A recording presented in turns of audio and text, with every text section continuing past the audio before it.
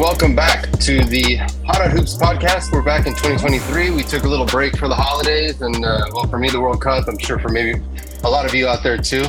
But now we're back in the swing of things and welcoming Dan, Matt, and Brandon to this latest episode. And we got through a little bit of heartbreak, lost yet another heartbreaking loss last night against the Brooklyn Nets. So we're going to be talking about that and a bunch of other topics. How's everybody doing today? Good. We won. Doing all right. It's been a while. Yeah, when could was the be last time better. we recorded? The outcome was different last night, but I'm excited to talk about some Heat basketball. Awesome. All right, well, let's start with you. This is your first time here on the podcast, Dan. You're one of our newer writers. What do you feel about this Heat team? I know they've been on a bit of a hot-ish streak the last couple of weeks, but it's been punctuated by these confounding losses. How do you take a step back and really see the big picture of what's going on with the Heat lately? Well, I feel like the biggest issue, and this was pretty much expected before the season started, was the lack of big man depth. You take Bam out, like last night, Bam getting hurt. There's not many other bigs to choose from who can fill into that spot. I know Orlando Robinson's been giving us some good minutes, but it would be nice to have a already established big who can, take some pressure off of Bam, both rebounding and scoring and paint defense. So with the ups and downs that the season has brought, I think it's pretty clear that we still are lacking a traditional power forward. And that's definitely not a knock on Caleb Martin, because I think he's done great for the role that he's been asked to do. Just watching Caleb Martin, though, over the last 2 seasons, I do feel like he's a more natural small forward. And I think that him being a small forward off the bench could be big for the team to make him more comfortable. And since he is longer with a bigger wingspan than some of the small forwards we have, like Strus, I think that even defensively off the bench, he could excel in that role, guarding smaller guys, which we've seen him do plenty of times over the last couple of years. But it really just comes down to that power forward position.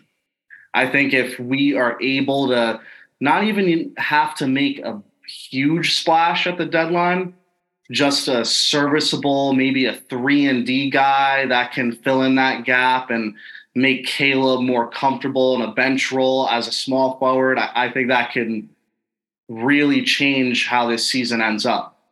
Right. And Matt, to you, do you think that, and I agree with Dan 100% on that, but did you see any other factors maybe about last night that it's like, oh man, if there's just one thing or two things that are just missing from this Heat team and they can beat teams like Brooklyn?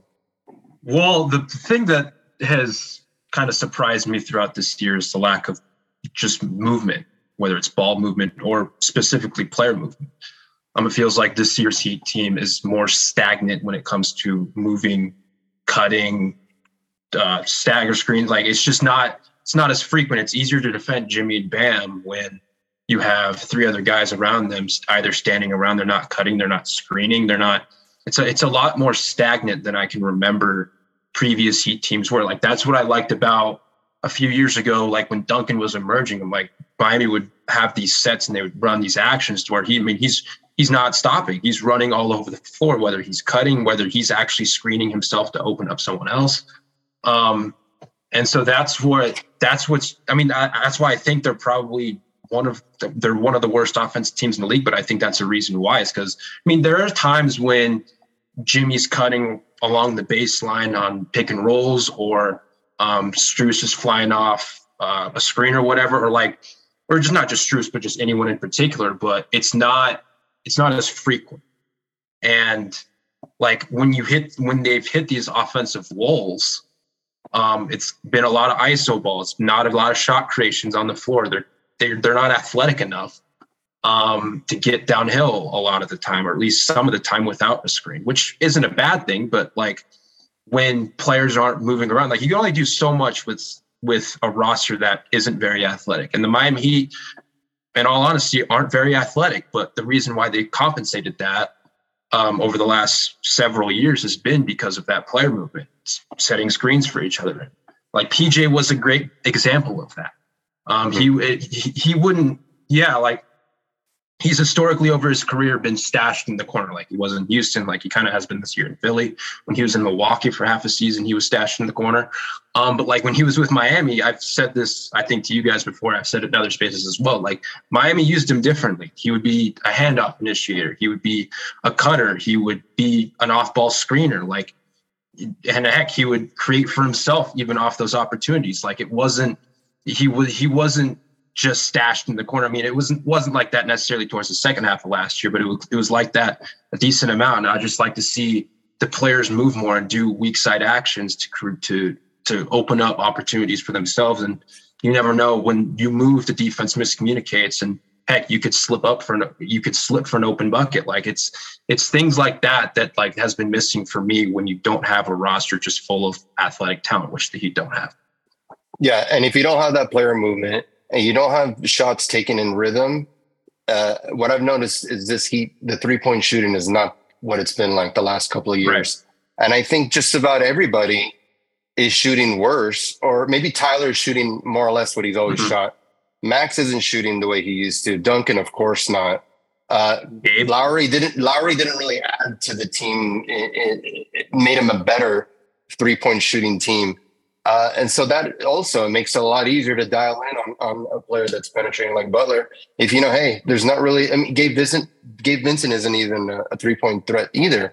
So yeah, where is that outside shooting going to come from? Brandon, do you have any other insight into what is causing this Heat team to really not be able to play consistently all season long? I mean, if I did, I'd be working for the team, right? But I can only speculate. And I mean, like I've said my piece on last night's game.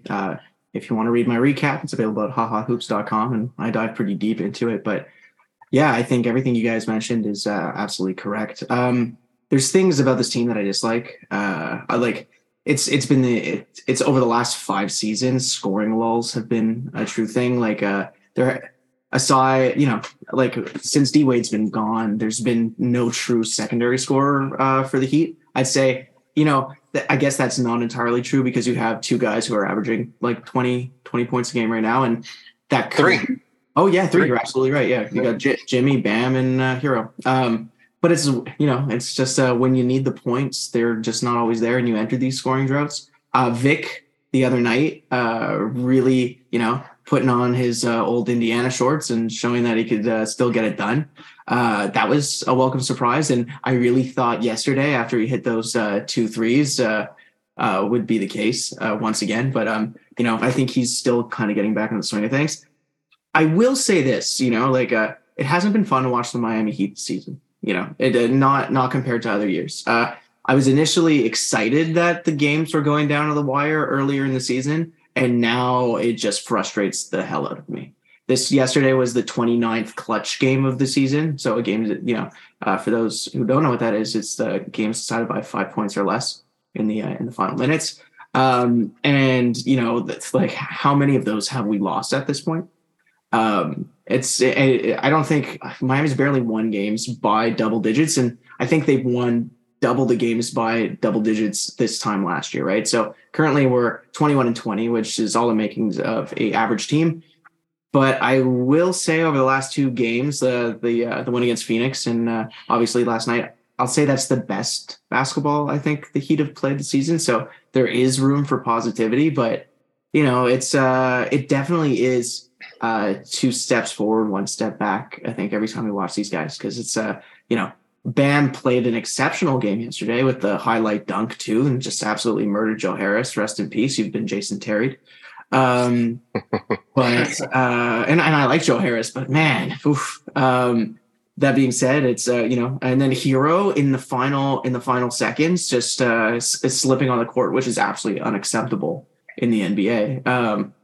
So it's like, okay, so how long do we lose these guys for? And then, was that a foul on Jimmy Butler, obviously? And, and when it comes down to this point of the year, and Miami loses a few games by, a few points. Like you have the Tyrese Halliburton game winner, you have the Josh Hart game winner, you have Jimmy not getting a no call last night. These are all losses that add up and affect the seedings and really make a difference. I want to say the same thing in Wade's one last dance here. Miami was middling pretty much the whole season, and they lost a lot of games by single digits to like the Hawks, or, this was the 2-minute report would come out and it would say, Miami kind of got screwed in this sense or this sense, and they ended up with a really bad seed, and they went up against a tough Philly team. So it's like, these are difference makers when it comes to seedings. And obviously now with the play-in, it's a difference maker too. So I think the Heat are playing better.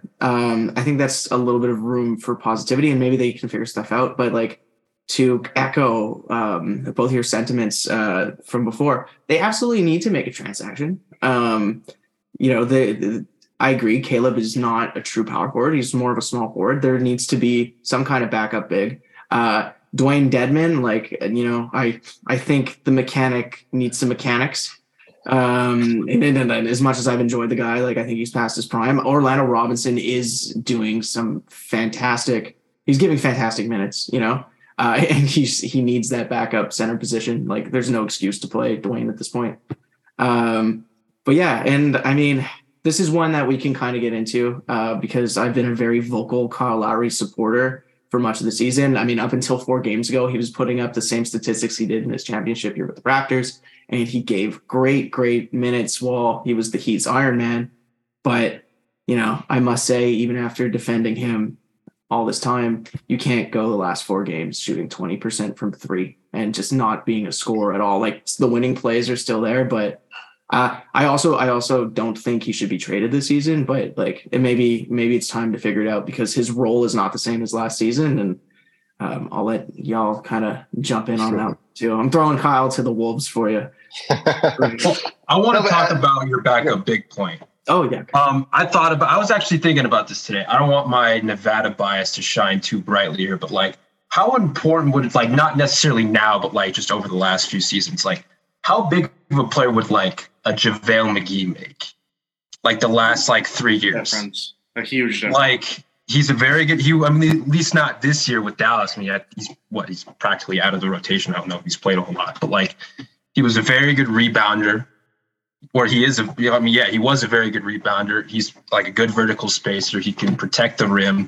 He can give you kind of that, he can muck it up for an opposing team. I mean, he did it when he was in Phoenix a little bit, when he was with the Lakers, obviously in the finals, but he can give you 15 to 20 good minutes a night. And I feel year after year, aside from that 16, 18 game sample that Dedmon had in the COVID shortened year, Miami's needed a backup big for a while now.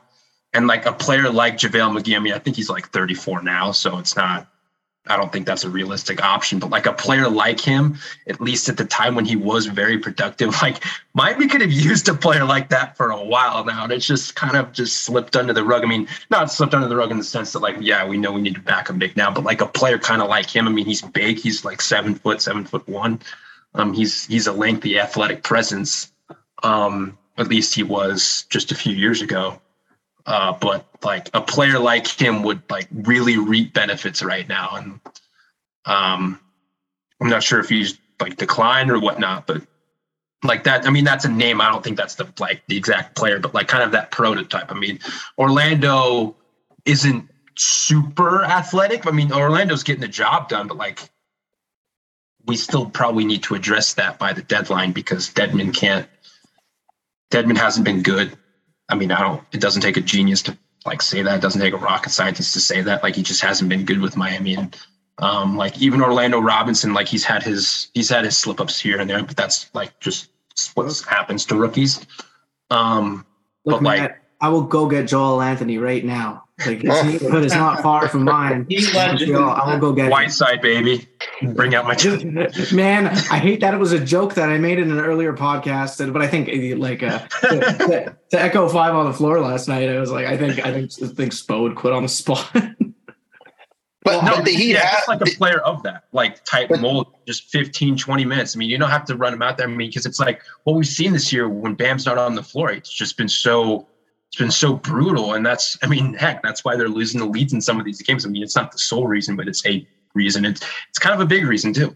Yeah. Well, but don't the Heat have Yurtseven? I mean, he hasn't played a minute. Yep, he's starting to get healthy just now, but that is the guy true. was a double machine last season. Very, very true. And if you look at the roster, I mean, really, Haslam, you know, then you have Yurtseven hasn't played a minute yet. You have Haywood Highsmith, and then you have Caleb, who's playing out of position. Like Dan was saying, he's a small forward. So, I mean, really, where is this fix going to come from? I mean, Dan, do you see anything that the Heat can do in the short term to fix this up? At least until there's, I don't know. I don't know if Yurtseven is even going to be NBA ready by the time he comes back. And when will that be? I mean, is there somebody right now that can help besides Joel Anthony? Well, I think there's definitely some options. It's not impossible that we can, acquire that player who is willing to do the dirty work. Someone who's willing to play hard defense, get those boards, just have a presence out on the court. And we've had that with PJ Tucker. We've had that with Jay Crowder. And we've made deep playoff runs when having that player who's willing to do the dirty work. So having someone like that, not even saying a all-star caliber player, just a role player who's willing to do that work can make a big difference. And we've seen it over the years because when we have that player, we've made deep playoff runs.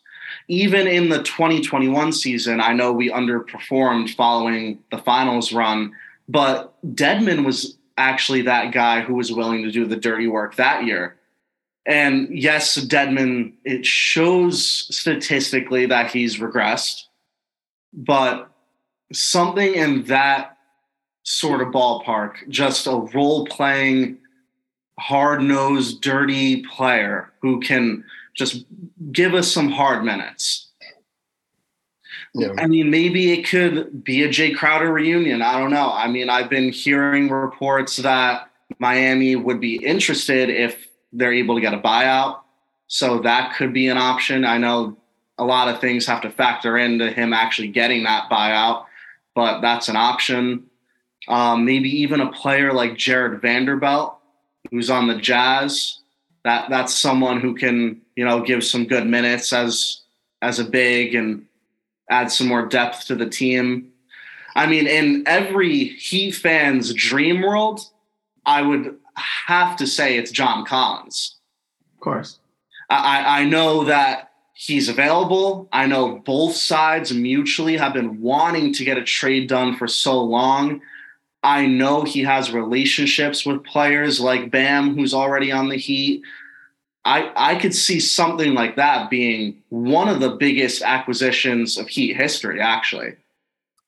What about a current free agent? What about someone like LaMarcus Aldridge who's just sitting at home, who Miami was in on just a couple of years ago? If we're going for broken parts that don't cost anything, or someone that you could get a good hard 10 minutes out of, he retired and then came back. He still got a soft touch around the rim. I mean, it's not bad. It's not a bad thing. I'm scrolling the NBA free agents right now.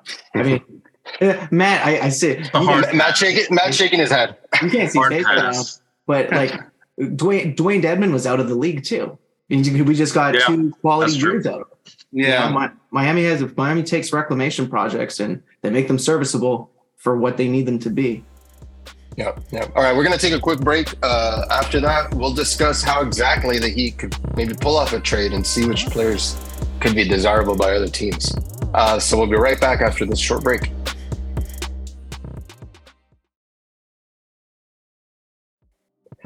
All right, so we're back after our little break and discussing really what's up with the Heat, what's going on with them, how could they possibly get better, if there's any room for upgrades.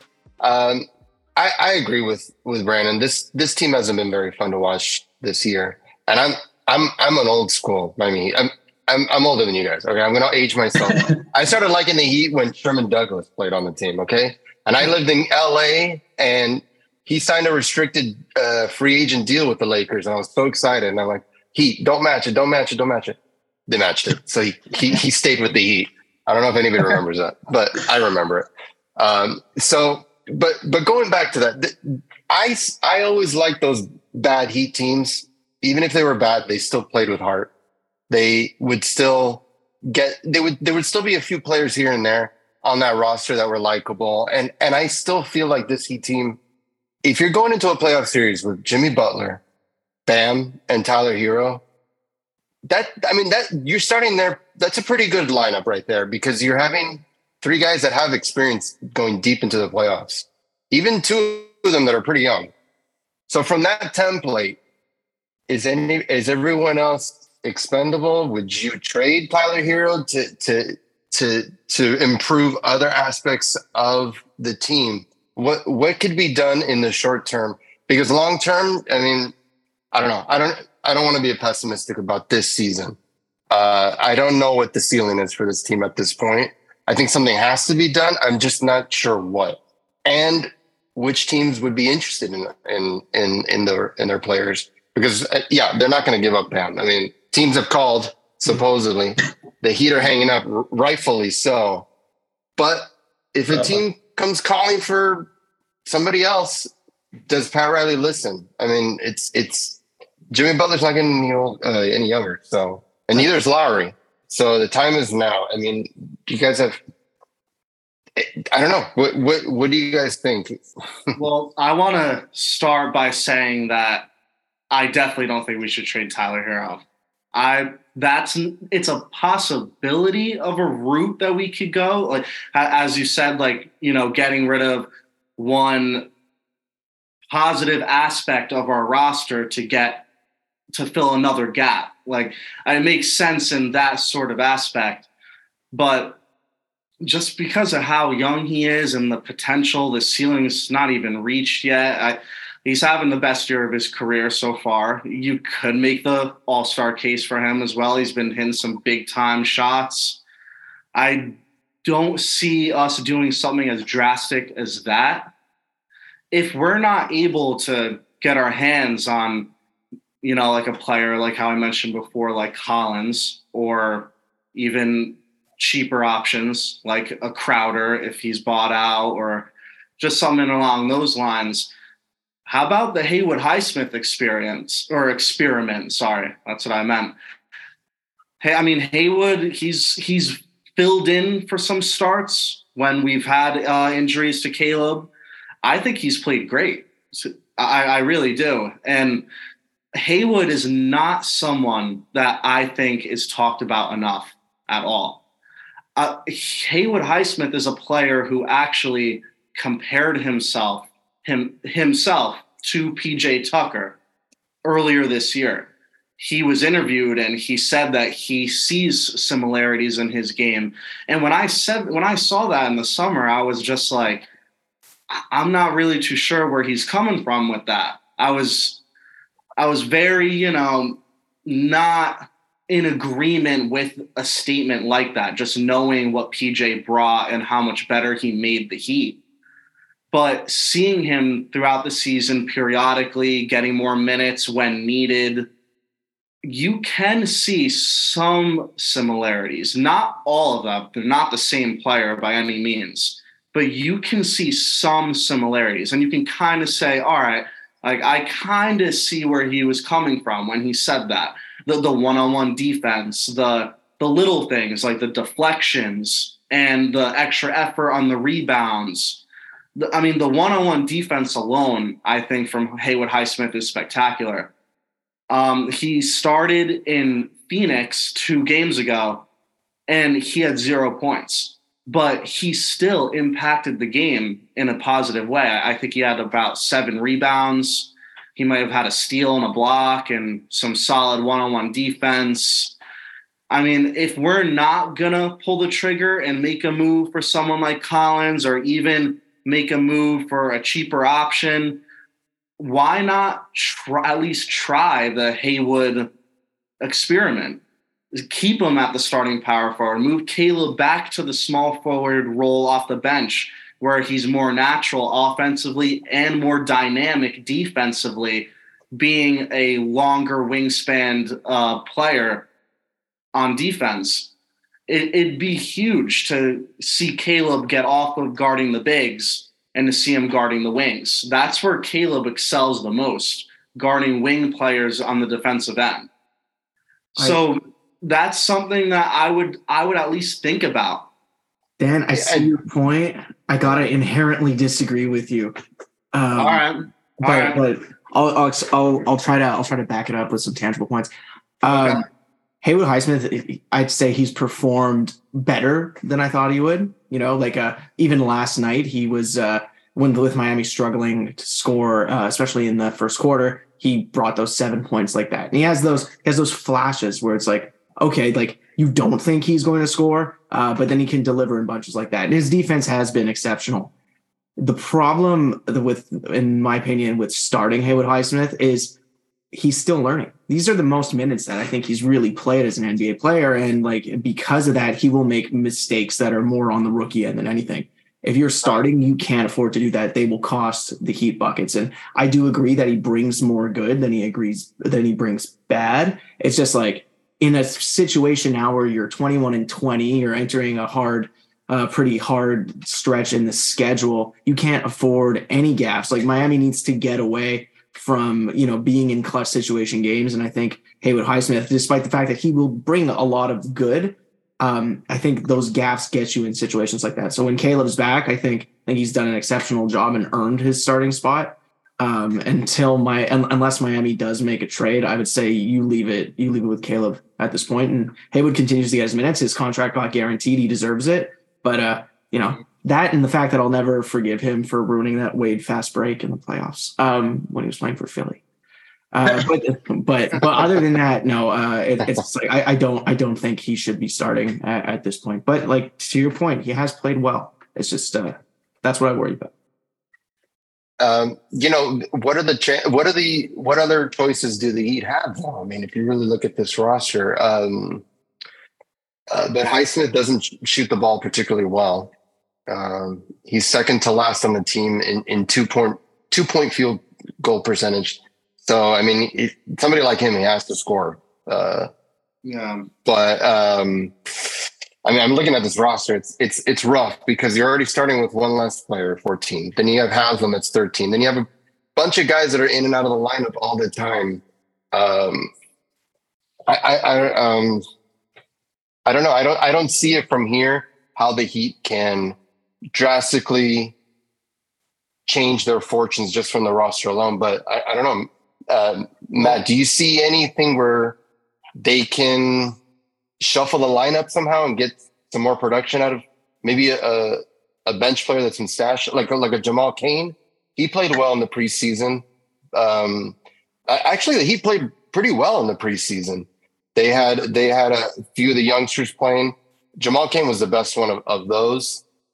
Yurt 7, he only played like one game. Yeah, it was just one. But then they kind of went away from the youngsters and got into that regular rotation.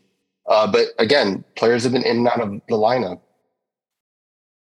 I mean, as a Caleb Martin apologist, I'd say probably stick with him at least for a little while when he's healthy. I mean, Haywood, just the problem with Haywood is just the spacing. Having a lineup with Jimmy, Bam, and Haywood and start as a regular starting lineup that just doesn't seem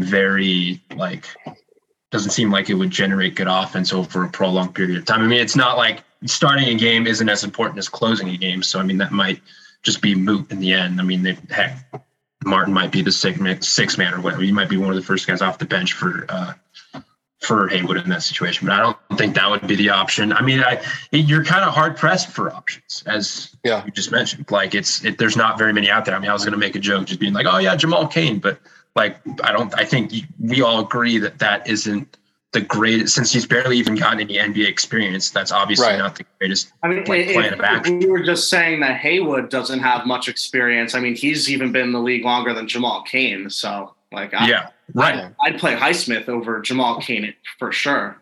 Right. Other than that, like, and Jovic, he's too young. He's injured right now, but he's not ready for the NBA either. I mean, I agree with that. 19 either. Yeah. I mean, I guess the other answer, I mean, if I didn't even think about the guys who are injured right now, but like Duncan would be like the first guy off my list, maybe. Or I would probably have a starting lineup with Lowry, Hero, Oladipo, or Strus, and then Jimmy at the 4. But that Jimmy at the 4 is probably your best bet, right? Like if we were to change the lineup today, we would probably have either Jimmy or Strus constructed. Right. As the roster is currently constructed, I would probably say Jimmy at the 4. I mean, we saw it in the playoffs how you would surround him with shooters and then Bam, and it would work. But like right now that it does, work. And we've seen lineups where we've gone 3 guards with Jimmy at the 4 and Bam at the 5, and it does work. It's worked, but I see that more of a closing lineup than a starting lineup. Putting Jimmy. Right, I agree. But like if we're talking about like which lineups, like if I were to shape around the starting lineup, which lineups, like what would I run out? That would probably be at the top of my list. Even though, we agree, I'm guessing Dan and I agree. I don't know about the other you guys, but Jimmy at the 4 would probably be right now our best closing lineup. Unless if you want to have Caleb out there too, which is perfectly okay with me, whether you have like a Hero, Oladipo, Butler, Martin, Adebayo closing lineup, or you want to have Strus instead of Martin for offensive spacing purposes. I mean, I'd probably rather have Martin in there for defense, but nevertheless, I mean, there's some options, but it's limited. There's not very many options. But I think when you have a roster of 14 guys and one of them is Udonis Haslem, you're not going to have many options. It's true, especially with guys being injured.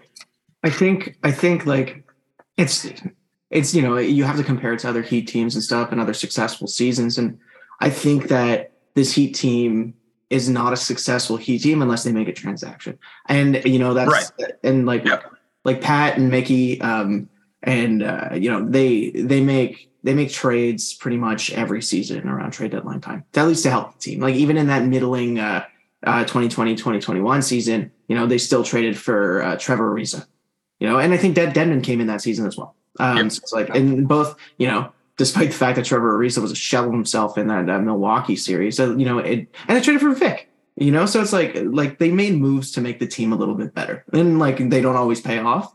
It was a home run swing to try to get Victor Oladipo that season, and he got injured off that one really good dunk right after that. But it's like, to that being said, like even when Miami made the finals run in the bubble, they traded for Jay and they traded for Andre Iguodala. So it's like they're always going to make a move, and it's like it's not like players aren't available right now. You know what I mean? Like you can look at the bottom of the Eastern Conference standings. Like sooner or later, teams are going to start selling. You look at a team like Toronto. Like I'm just looking at the roster right now. Like I would kill for Chris Boucher to be on this team. I think it would be great. With his spacing, his ability to shoot the 3, and the fact that like he's not getting many minutes, and every time you look in the media, Nick Nurse is just saying, "Oh, Chris needs to play better." Like the relationship between him and the organization is fantastic. I think he would kill it in Miami. And there's and then you want big help like Charlotte's also at the bottom of the standings. And how often has PJ Washington been connected to Miami, right? But it's like like hell, I take Mason Plumlee. Like players like that are available, and Pat and Andy and Nicky are gonna try to look for something. Like I think they all can see, like despite the team is on an upward slant, I want to say, than like where they have been. Like Surya was echoed it before. They haven't been fun to watch, but there have been players that have been fun to watch. Bam's been fun to watch. Jimmy's been fun to watch. Tyler's been fun to watch. Those like I wrote an article right before Christmas. So it was that the Heat aren't great, but the players really are,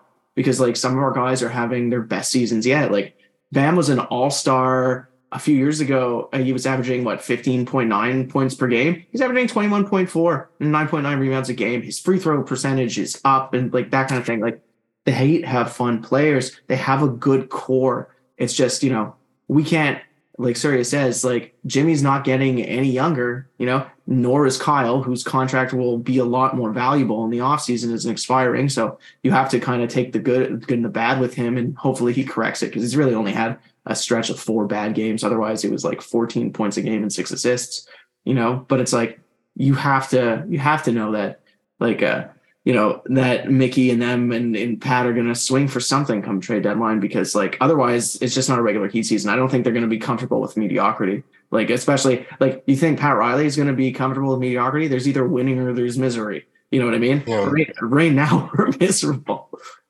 Right. And I feel like those kind of moves that you were referencing, kind of not so much like cherry on top of an already good team, but something that was fixable. But with this team, I feel like, I don't know. I don't think that Pat Riley would make such a major move in the midseason. I think that's something like in the summer that he would do something like that.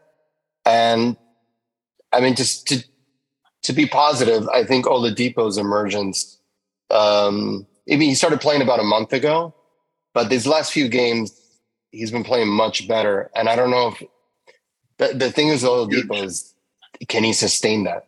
That's what I worry about. The Oladipo emergence has been huge, because the bench has been struggling. Right. There is no consistent bench scorer. Yeah. For him to exactly be that consistent bench scorer, that's big. And as the season goes on for the second half, Oladipo's, in my opinion at least, is only going to get better in his role.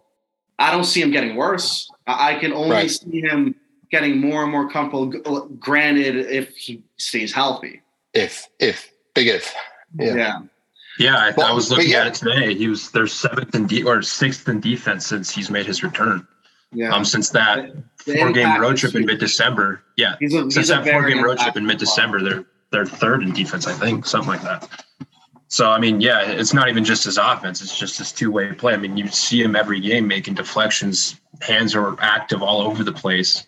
Him at the point of attack at the top of the zone with either Haywood or Gabe or whomever. Like, that's a lot of length. That's a lot of defense coming at you. And as you guys mentioned, his offense has been, at least since kind of that New Year's Eve game against Utah. That was, he scored 23 in that game. Yeah, like ever since then, it's really like you really notice it. I mean, because his shot was like waning for a while. I mean, it's not like he wasn't getting any good looks or anything. It's just his shot wasn't there, and that was the first game where it really clicked. The shot and also his quickness to the rim. Yeah. His rim pressure's been good too, and I mean, I was also like, I don't want to say I was impressed, but like I was like, I don't want to say pleasantly surprised. I was happy with his passing too, and some of the reads that he was making and how quick some of them were. I mean, some of them might be predetermined, but if I want to be nitpicky, but like for the most part, his passing's been good too. I mean, I don't want to say he's been like a point guard or anything, but like he's been a fine player. I mean, sometimes, it's Victor Oladipo. There's sometimes where he's getting a little chaotic or whatnot, but that's just the Victor Oladipo experience. That's not something you're ever going to like. You take all that, you take the little bad with all the good that he has provided lately. That's something that could be really important for the Heat, at least for this next month, until they potentially bring in additional juice. Because the trade deadline, by the way, is exactly a month from today.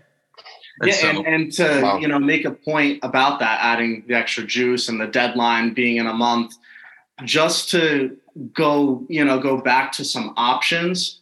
And this is just from me reading articles that I've written on HaHa Hoops and in which we've been involved in rumors and reports. I mean, there's been Nerlens Noel mentioned that we've had interest in. There's been Jay Crowder, obviously, that we've had interest in, I mentioned before as well. There's been Sadiq Bey, who's a young power forward on the Pistons, and another Pistons guy, Bojan Bogdanovic, who I think would be the best case scenario, maybe even put it in the best case scenario with John Collins too. And I see it more realistic getting a player like Bogdanovic from, a lower tiered team in the Eastern Conference in the Pistons than getting Collins from a playoff contender in Atlanta. Right. I would add Lowry in there too, but not Lowry, not Kyle Lowry, but Lowry Markkinen, but just Danny Ainge factor. Yeah. That's the reason. That's one reason why. One of the many reasons why, when I wrote the piece over the summer about, I don't think they were going to get Mitchell, it's because of the Danny Ainge factor. Like, he's not going to sell you Donovan Mitchell, dude. He's going to try to take all 7 of your arms, your entire man. Like, he's gonna try to like take everything from you if you want Donovan Mitchell. I think with the type of asset that Lowry's putting, he's averaging 24 a game on like 44% shooting from deep. Like, he's playing like no one expected that, but if they decide to trade him, I don't think they'll decide to trade him. Maybe not at this point. I don't know. But like, if he were hypothetically available, he would be a name that I would throw out there too. If Danny Ainge wasn't the president of basketball ops or whatever he is with the Jazz. Yeah. And the shame that he doesn't have a better record, because then you would be attracting players that maybe will get bought out. I just don't see them wanting to come to Miami. They're probably going to go to the Nets or a hotter team. So I don't know if that avenue is there for the Heat as well. Maybe because of the pedigree. Like the pedigree of like, we know these guys are going to, like you saw the Kyrie quote last night, like we know every time that we play these guys, it's just going to be a pain in the butt to play against them. It's still kind of that way now. Like, if you look at the scores of these games, we're in a time where scoring in the NBA has been like remarkable. Every single night you see guys dropping 40, 45 points, like, right. Or at least there's that one guy. But then a Heat game is almost the exact opposite. Like, for my degenerate bettors out there, Miami's gone under. Yeah, me too, Brandon. The Heat have gone under like 11 of the last like 15 games or something like that. Like, and it's always at around like 220, 225. Like, these games are low scoring games. The Heat aren't scratching away. They're not going for 130, 140 every night. It's more of like, we're in the 105, 110, 115 range. We're gritting and grinding out victories. And that was like the stat I mentioned earlier. Since that one road trip in mid-December, Miami's third in defense. Like, they will grit and grind teams out still. I mean, that's kind of why they're playing close games, is because they haven't been able to generate enough offense. Especially when at some points in times that we needed them to generate offense. But like, they're not outscoring these teams by, as Brandon previously mentioned, they're not outscoring them by double-digit points. I mean, it's a lot of these really, really close, hard-fought games. And so a player, I don't know. I mean, buyout players don't really render much success because they're not a lot of good ones are bought out. But like, a buyout player might just choose Miami depending on who they are and what their pedigree is, just because of Miami's previous pedigree about just these guys are going to play tough. They have a structure, et cetera, et cetera. I don't know. I guess that'd be my selling point. Of course, the Beaches, like. Yeah. And one more name to put in the buyout category, which this could be possible as well. I wrote another article about this report, Cam Reddish from the New York Knicks. That's someone who's young, athletic. He can make shots. That could be that 3-and-D person I'm talking about. He plays both forward positions, but I mean, I would assume he would play power forward for us. Yeah, the Heat have history of digging up players from out of nowhere and just making it work here, and then they go to another team and you almost never hear about them again. They never reach that height that they did with the Heat, and that goes back from like Ike Austin, and I'm dating myself again, but this is like Ike Austin territory where it's like they just pull someone out of nowhere, and they can do that. But yeah, going back to the offense, it's great that Oladipo is scoring a little bit more in these last few games, but if you really think about it, the Heat don't have Tyler anymore on the bench, and they don't have Max anymore on the bench. It's somebody else has to help shoulder that scoring load. Maybe it's Victor, and maybe it's like what Matt was saying. Maybe that's a good job description out there. Like, if somebody wants to sign with the Heat and come here, there's an opening here for a bench score. There'll be opportunities to score, because especially when there's games like that Jimmy Butler will sit out. I worry. I don't think this Heat team is going to score enough points to win. As simple as that. Well, it's a story of like two teams. Like I think the Heat have found their defensive identity, especially with Oladipo back. But when it comes to scoring, it's there's something that's separated the Heat from mediocrity, I think, the last couple of years, and it's really 3-point percentage and how many threes that are converting on. Last year in 2021, 2022, Miami was the best team in 3-point percentage in the league, according to StatMuse. I'm just double checking it right now. Right now, we are 1, 2, 3, 4, 5. We are fifth to last in the league. That's not great. That's 34% versus 37 point. Hang on, let me double check. This is why it's nice to have the double monitor. 37.9% from three last season. And versus, what is that? That is 34% on the nose. It's a huge swing. And I mean, part of it comes from guys who delivered last year not delivering, nobody expected Duncan's regression to kind of continue. And like, to be fair, before he got injured, he was playing well again. Max went through a slump, recently, and like he's bounced back a little bit, but you look at someone like Kyle Lowry, who's been a really consistent shooter like throughout his career from three, and like I mean he's probably not going to continue to score 4 points a game, but I see Matt got his hand raised, so I'll let him I'll lob it. No, you continue. I was just going to add on to your point. You can continue. Yeah, no, that's pretty much it. It's just like if you like going back to the bubble, when Tyler and Duncan and Jay were all just, basically killing teams from three. Dragic. Yeah, Dragic too. Yes. Shout out Goran, we miss you. It's like the Heat were virtually unstoppable, in my opinion. But yes, if you lose that key factor that really made those guys a lot of money, over the last couple seasons, and like you're a very different team and not a particularly good one. Matt, I'm gonna lob it back over to you to finish. Well, I was just gonna say, just to add on with the 3-point percentage, I would specifically render it down to catch and shoot 3-point percentage. The Heat this year is second worst in the league in catch and shoot threes. They're knocking down like 33.5% on 25 attempts a game. Last year, they had the fourth best 3-point shooting percentage in the league off catch and shoot opportunities at 38% on similar volume. And that kind of goes to what I was talking about earlier about the player movement and getting open opportunities and getting open looks. I mean, and not just standing around, because it's easier to defend guys when it's standing around. I mean, I don't think it's just exactly that. Some of it's just, it's a make or miss league. It's a make or miss sport. That's just by nature of it, but it's such a drastic swing back and forth. And that's what, like, when the Heat was in that, I think it was around this time of year when a bunch of guys were hurt. I mean, we were having to sign hardship guys. I mean, but like when you really saw the emergence of like Gabe and Stu specifically, for example, they were making catch and shoot trees. Not that they're not now, but like just in a team oriented sense, it's not the same. It's just they're just not making as many. I don't know if that's regression. I don't know what it is, but like I think it would help if sometimes players would move more and set themselves up, but that's a different point. And I think that were banking on internal improvement as well. In light of not being able to make many roster moves. And that really hasn't happened. I have to be honest. I mean, there really hasn't been, wow, this is the surprise player that came out of nowhere and is just contributing in every game. It just seems like every once in a while there's a player that has a couple of good games and then nothing really happens. There's no sense of momentum. I think just recently now that he kind of strung together a little bit of not even a winning streak. I mean, it's certainly not on the scale of the Brooklyn Nets or anything like that.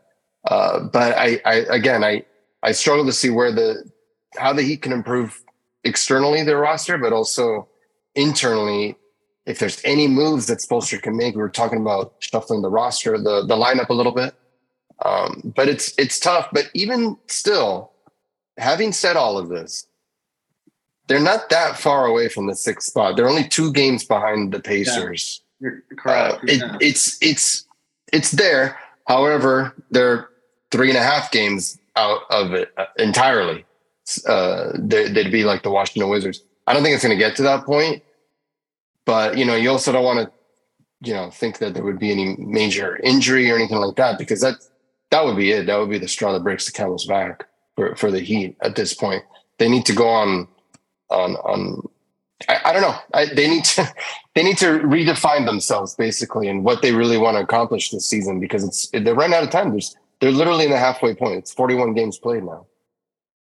Have we got an update on Tyler yet? Yeah, I've seen an update for Bam. I haven't seen one. Maybe I missed it. I haven't seen. I think it's day to day. Yeah, they said. Okay. I think it was Spo said last night that like it was his ankle, not his knee, which is something good. But he said like he'll be like, I think the exact quote was like, he'll be sore tomorrow, but we'll take it day by day or something along those lines. Okay, because I mean, when something like that happens, I mean, you hope for you hope for the best. Like, obviously you hope for the best, but it's just like that did not look good. I mean, of course, slipping like that could be like a hyperextension or whatever, but like that just didn't look good on the surface. And then like I saw they had an update for Bam. I think it was either last night or this morning that he had a wrist contusion. Tyler's officially listed as questionable with a left Achilles soreness. Okay. For the Tuesday game. Yeah, I was going to say Tyler himself after the game last night, he said that he was okay. So players can say that all the time. I don't necessarily believe it all the time, but is there a Bam? That's a different point for a different day. Anyone know about a Bam update though? X-ray was negative. So yeah, it was a wrist contusion. So he's also questionable with that. Yeah. I mean, that could have been a lot worse for both, especially after last year. Yep. Yeah. Also, Bam doesn't get an all-star selection this year. We riot. We need to do a better job. I think I tweeted this on the main account, but like all of us, myself included, need to do a better job promoting Bam. It doesn't feel like he doesn't get promoted that much. It's true. Whether it's fans, whether it's the Heat social media account, I know they've gotten a lot of heat from not necessarily promoting Bam at least the way that he should. But like we all need to do a better job promoting Bam, because I mean, like I get it. Like when I look at this stuff every year, whether it's basketball or baseball, like there's always a few guys on there that probably shouldn't be on there. But guess what? Their fans are promoting them. How can you blame them? You promote your own guys.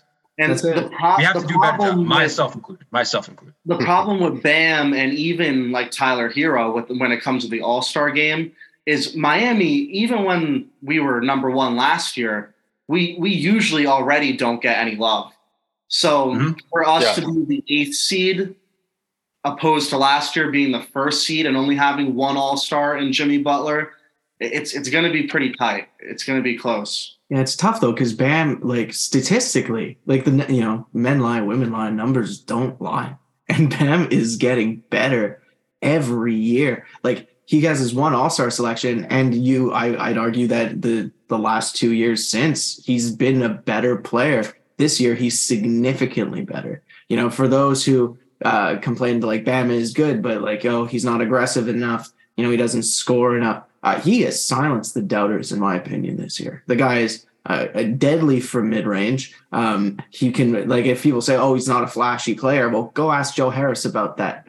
Like he's made a really good case this year. And I still thought last year was a little bit of BS that only Jimmy got selected. But I think like even in games played, Bam hasn't missed that much time. Like he's made a great case this year, in my opinion. But hey, we're just about at time now, and I know I don't want to take everybody's whole evening tonight, so I think I'll let Surya have the last word here. But it's good to be back. Nice to be back to the pod in 2023. Getting back to the grind, baby. Yeah, and we'll be more consistent with this, and hopefully everybody's enjoying the podcast. Please email us, give us suggestions for topics, what you want to hear. If you enjoyed Dan joining us, if you don't want him to come back, that's fine too. No, if you hate me, please tell me. We appreciate all of you guys for showing up. And does anybody else have any final thoughts? I think we're good. Heat better start winning, Surya. We're doing a throwback to the Big Three era, like on this. Yeah, we could just talk about that. We could just talk about Heat history. We don't have to talk about the current stuff. If that's what the fans want, we'll do what they want. All right, guys.